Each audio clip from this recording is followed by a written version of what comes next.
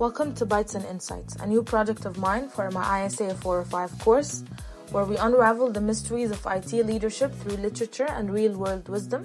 I'm your host, Arwa, and today we're diving deep into the experiences of Jim Barton and Bill Palmer, two IT leaders who have navigated the complexities of their roles, or rather trying to navigate those complexities with resilience and insights. When they were thrown into it, suddenly one day, let's talk to them. Jim and Bill, it's a pleasure to have you both with us today. I'm really excited for us to reflect on your journey so far, know what your plans for the future are, and to also ask you some questions that I've always had in the back of my mind. It's a pleasure to be here. Thank you for having us. Jim, let's start with you. In the early chapters of your journey as CIO at IVK Corporation, you faced a whirlwind of challenges and revelations. Can you walk us through your initial thoughts and experiences? Sure, I think, Arwa, it was like stepping into a storm, to be honest. The pressure to perform, the realization of my own limitations, it all hit me at once. In Carl's office, he really surprised me. However, so far, I'm glad that I went through with it, and I accepted the position. Let's see how it goes from here. Absolutely, Jim. Honestly, I don't know how I would have reacted if I was ever in your shoes, but you really highlighted how important it is to stay calm and collected, especially in the face of such unexpected situations and circumstances. You went into the office thinking you were going to get fired, but you came out with a new job. Let's move on to you, Bill. In the Phoenix Project, we see you thrust into a situation of chaos and dysfunction within the organization. Can you elaborate on the specific challenges you've encountered thus far and how you plan to address them moving forward? I'm going to try to summarize this for you because I really had to jump head first into the payroll issue. The challenges that we're facing are multifaceted. So we have issues ranging from systematic inefficiencies due, for example, systems that are not being used, such as the ticketing system or the time-changing system, where employees can just go and make any changes that they want without alerting anyone, without caring if they affect other related or linked systems to them. Another issue that we're facing is also strained interdepartmental relationships, which is an organizational fault, which really affects how workflows work and how people interact with each other. So as we move forward, my focus is to identify root causes, to foster open dialogue, to fix those strained relationships, and to implement strategic solutions to drive sustainable change. Because what's important is to have solutions that carry us forward and are not just temporary. Thank you so much for your answer, Bill. This really resonated with me and actually reminded me of one of the conversations you had with Patty when she was feeling very dejected, telling you that she knows what will happen when you were telling her your plans. However, you still insisted, saying that there is no time to interrogate everyone about changes every time something wrong happens. You really highlighted how important it is to have sustainable solutions there. Jim, it was really interesting to see that the first thing that you did after getting the offer from Carl is to go into research mode. Why did you do that? Sure, Arwa. I mean, Carl did call me a problem solver more than once. Research is really important. It's one of the most important steps when addressing any problem.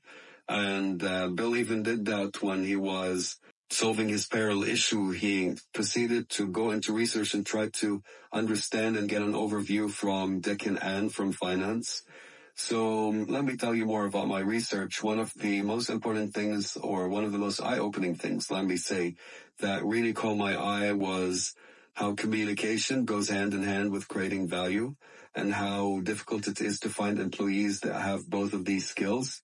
So since you're a student, I must tell you that these two skills are very important, and try to cultivate them as much as you can. Another thing that I think will make you feel very empowered is that how IT is positioned to understand many aspects of businesses and companies. This allows us to have the upper hand and get an aerial view about any problems or any issues of our business. But without the deep dive, it's really hard to make solid and concrete plans. Thank you, Jim. I'll definitely keep that in mind. Let me be honest with you. I had mixed feelings about one of the discoveries that you had through your research. It's about how managers have tacit knowledge that's difficult to transfer and how IT people have more transferable skills that could be learned. This is because being in the MIS major here at AUS, we do learn about people's skills from a variety of courses. But the emphasis is still mostly on the technical skills. So I guess I did worry a bit. But I'm sure that this tacit knowledge is from experience and is cumulative. So the goal is to pursue these experiences and as many experiences as we can, and to build on previous experiences, to build, let me say, a reserve of this tacit knowledge.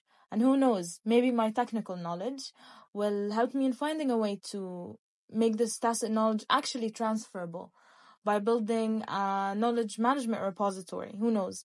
Well, Bill, your first day was not as calm as Jim's, but tell me, what did you learn on your first day? You're right, Arwa. My first day was far from calm. It was a test of resilience and resourcefulness. One key lesson that I learned was the importance of collaboration and communication across departments and teams. Speaking to Anne and Dick from finance when trying to solve the payroll issue on my first day, I realized that they have a clunky and manual process, which seems counterintuitive to how much the company is trying to push for digitization and automation. It goes even further when I discovered that IT gave finance a manual program to make changes. However, in my eyes, this is a disaster for security and is definitely a bad habit that I'll keep in mind to break for IT in the future, because it's not good practice to just give another team access to manually change any of the data on our servers just to get them off of our back. Another thing that I realized and learned from my first day is that finance outsourced their payroll process, which in effort to fix the payroll issue would have been easier if the process was centralized in our company and not outsourced. Another thing that I saw after being the VP of IT is that I saw the company or the IT building with a different eye. So I noticed that our building is the ghetto of the company. It's old and neglected. And I also kept in mind that the need for renovations is overdue. Most importantly, I learned a lot about my team. Wes, the director of distributed technology operations, is a very strong-spoken man, which will definitely need a lot of energy and willpower from me to deal with in staying calm and collected when speaking with him, which I did when he was trying to take my job in our first conversation.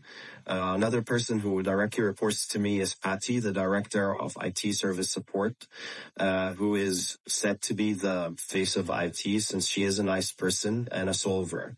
However, it did catch my eye, and I did find that weird that as a director in such a high position that she helps with such lame tasks such as updating computers or addressing slow web pages.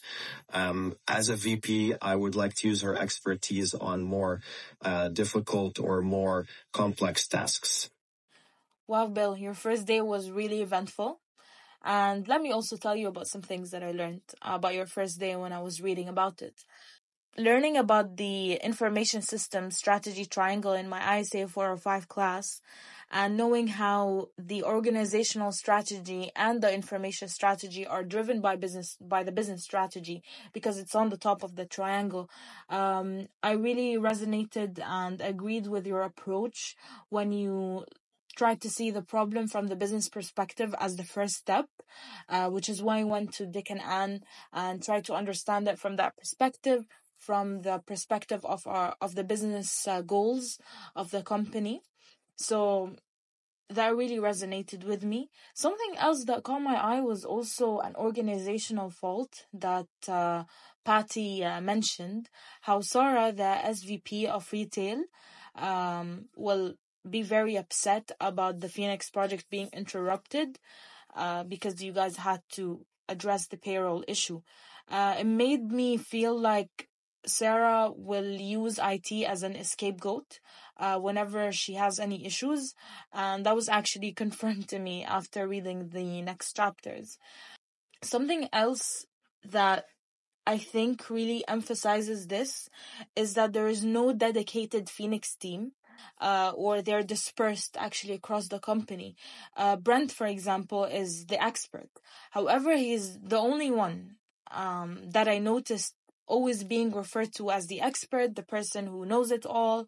So it really made me think that he would be an extremely high risk if he's lost, or if he leaves, or if he goes on vacation, or if anything happens. So what I noticed is that there is no dedicated Phoenix team. The team keeps dropping whatever they're working on and jumping from project to project and not completing anything. So to me, this is a bit counterintuitive, because what I learned from the first chapter is that the Phoenix project is really a priority. However, the lack of the dedicated team kind of doesn't make sense to me. I agree with you. You made some really good points, and I did realize that afterwards. As you will read, I asked Wes, how many Brents do you need? Especially after Steve, the CEO, and other SVPs rushed us with completing the Phoenix project in 1 week. So I'm hoping that I'll be able to address this issue of lack of experts and the lack of organization in the assignment of projects, because Wes told me that Brent is is assigned to so many projects, but that is not documented. Thank you, Bill. I think that's the way to go too. Now, Jim, your journey as a CIO at IVK was marked and filled with many challenges. One pivotal moment was your encounter with Davies when you were running, who challenged your ability to last a year. Can you take us back to that moment and share your thoughts, please? Yes. Davies' challenge was quite the wake-up call. I was surprised myself that I was surprised, because I've been a manager for a long time and my realization came in late. So I'm thankful for that wake-up call from Davies. It really forced me to confront the harsh realities of leadership and inspired me to adopt a mindset of continuous improvement. It made me question my assumptions and recognize the importance of humility in the face of uncertainty, because no matter if you were a manager for 10 years or it was just your first week, everyone is evaluated on the same basis and everyone should be accountable and responsible for their actions. We all do need a wake-up call once in a while. Now, Bill, the concept of hyper-competition is not discussed. However, I did learn about it in my 405 class, and I want to know, how do you think it applies to Parts Unlimited? That's a really good question. I think Ports Unlimited stands with the first perspective, at least for the beginning of the novel, where we are just defending our current position. So we're competing in an existing market space. We're not trying to create and capture demand. Instead, we're just exploiting existing demand. However, I think this really hurt us, as we see with competition introducing and pursuing new opportunities. However, I do think it's a delicate balance. So we need to embrace innovation while also safeguarding against potential disruptions. So this requires a proactive approach to risk management and strategic planning. And by fostering a culture of continuous improvement and leveraging emerging technologies and pursuing new opportunities and innovations, I believe we can position ourselves, especially once we complete the Phoenix project, for long-term success amidst the evolving market dynamics. We will then be able to actually make the competition irrelevant or actually fight it well, and we'll be able to create and capture our own demand, hopefully once the Phoenix project is launched. Thank you for your candid answers, Bill.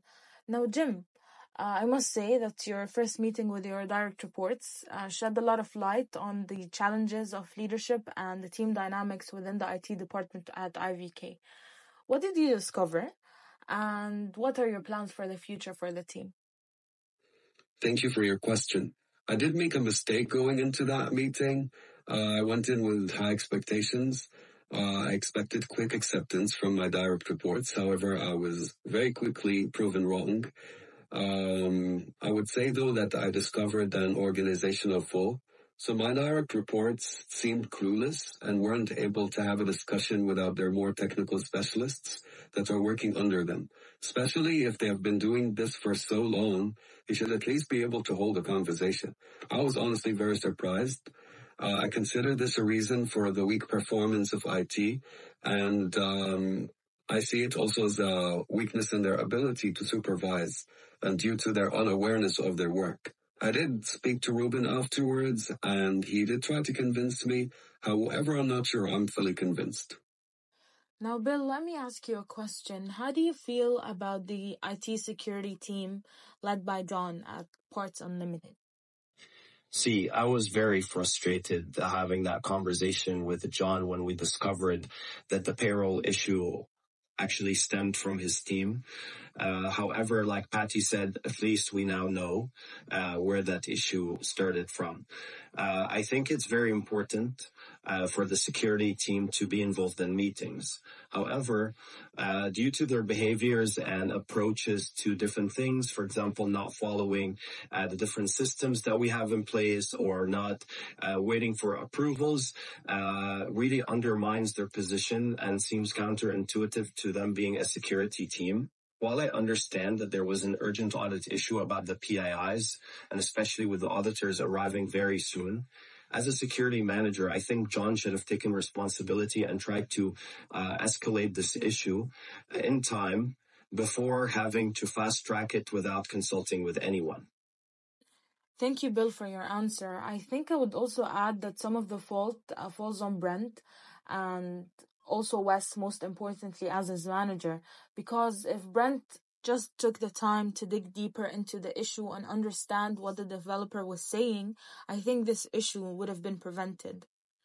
However, again, I understand he's stretched too thin and there's a lot of pressure on him to complete Project Phoenix, but this is also Wes's responsibility to provide him with enough support to be able to delegate these maybe smaller, more mundane tasks to someone else instead of, as we saw, addressing it when he doesn't have time, then it turning out how it did. I would also be very interested to understand why the process is so important. Because as John said, he did try to follow Patty's process, and her people said that the next implementation window is in 4 months, when the auditor was coming in a few weeks or a few days. So I would really be interested in understanding the importance of processes and why even waiting 4 months would be better than implementing or fast-tracking and going above some processes just to implement things quickly. Or there's actually no importance to these processes and they're just naturally monotonous. I completely understand where you're coming from, and I agree. We need new and better processes. And I hope as time goes on and as I learn more about my team and the different dynamics across different departments, I will also understand what processes are important and which ones are redundant and should actually be eliminated to increase the efficiency of our business processes and workflows.